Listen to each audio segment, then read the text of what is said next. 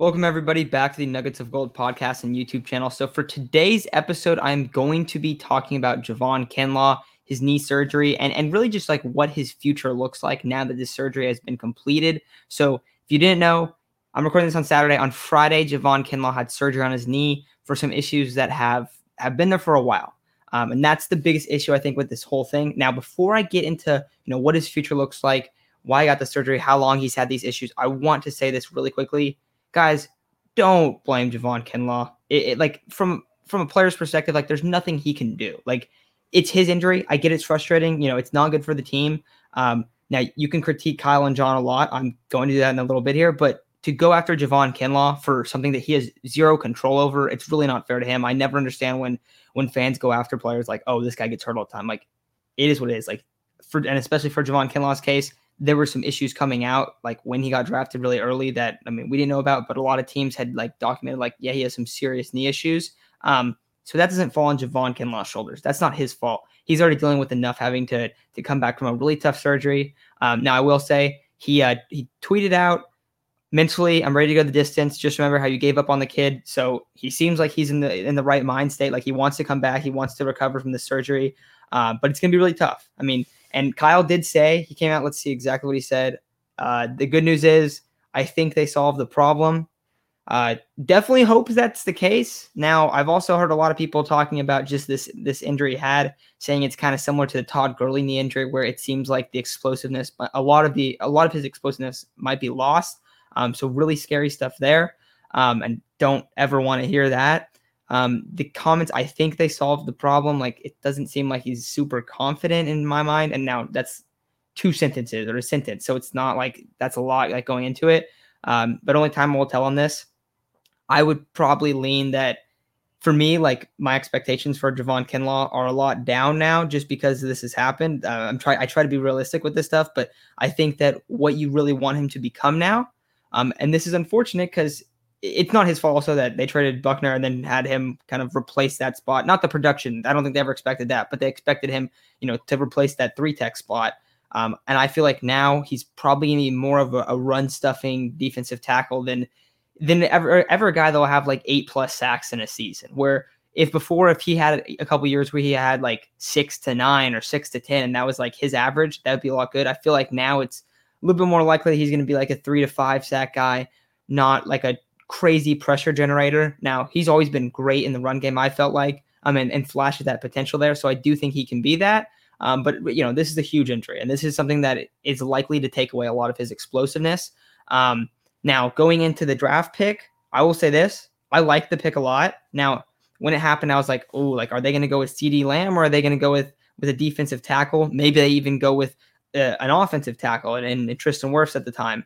And then they traded back, and then the Bucks took Wirfs. So it's like, okay, they're not looking for offensive tackle. They're rocking with McGlinchey there. And then this was also right before the trade for Trent Williams and the Joe Staley retirement as well. So that all came out a little bit after this, but you were looking at this and you're like, okay, don't really know what they're going to do. They might go get the future at left tackle, like replacing Joe Staley. Obviously that didn't happen. But I was always like, okay, are you going to go CeeDee Lamb? They don't go CeeDee Lamb. They get Brandon Ayuk. And I will say, I like Brandon Ayuk a lot. I still think he's going to be a good receiver in the NFL. I really do believe that. I know it's been a tremendous struggle for him early on, but I like the picks. I like both of them.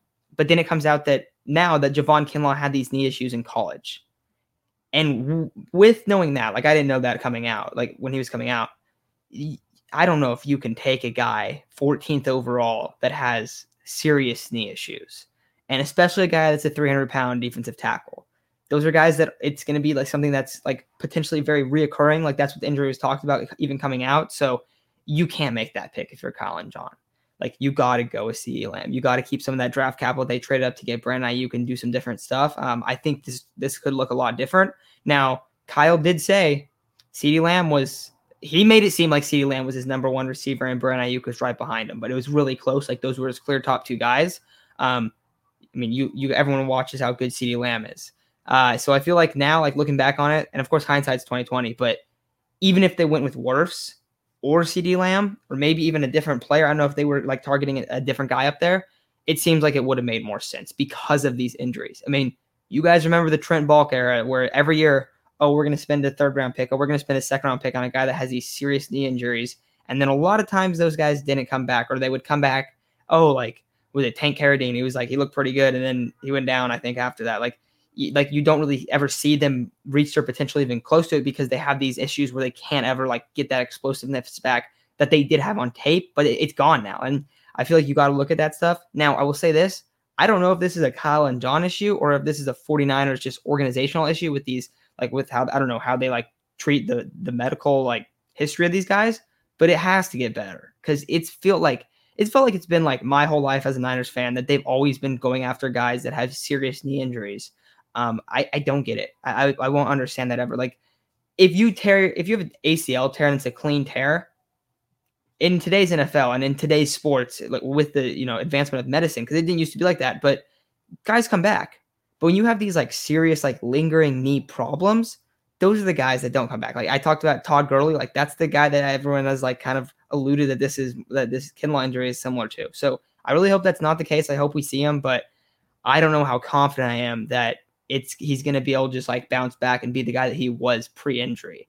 And for that, I think this was, you looking back on it, knowing that was like what most teams thought in terms of what his medical history was, and like the severity of it, and just like the question marks around him there. And I don't think you can go and do that. So I don't really understand going after guys with knee injuries in the draft. I will never get that, because it's very likely that you get production for like a season and that's it. So I don't know. To me, you can't make that pick. Also, though, don't blame Javon Kinlaw. This is nothing he can control. I feel bad for the guy, because anytime guys go down with knee injuries, like look at Todd Gurley. Todd Gurley was the top of the league, and then he has this like random knee injury, and it's like, oh, like he might be out a couple weeks, and then he's just done. Like he's lost all of his explosiveness. It's sad. It's really sad for guys like that. So feel for the players always, but as an organization, you can't take risks on them. So hope Javon Kinlaw gets better. I hope he's right. I like the statements made by him. Got his head in the right place. So I'm excited for him to recover. But I am very, very concerned about the injury. So hope he gets better. Let me know what you guys think. What do you think about the pick? Who did you think they should have gone with? Do you, how do you feel about Javon Kinlaw? Do you think that maybe the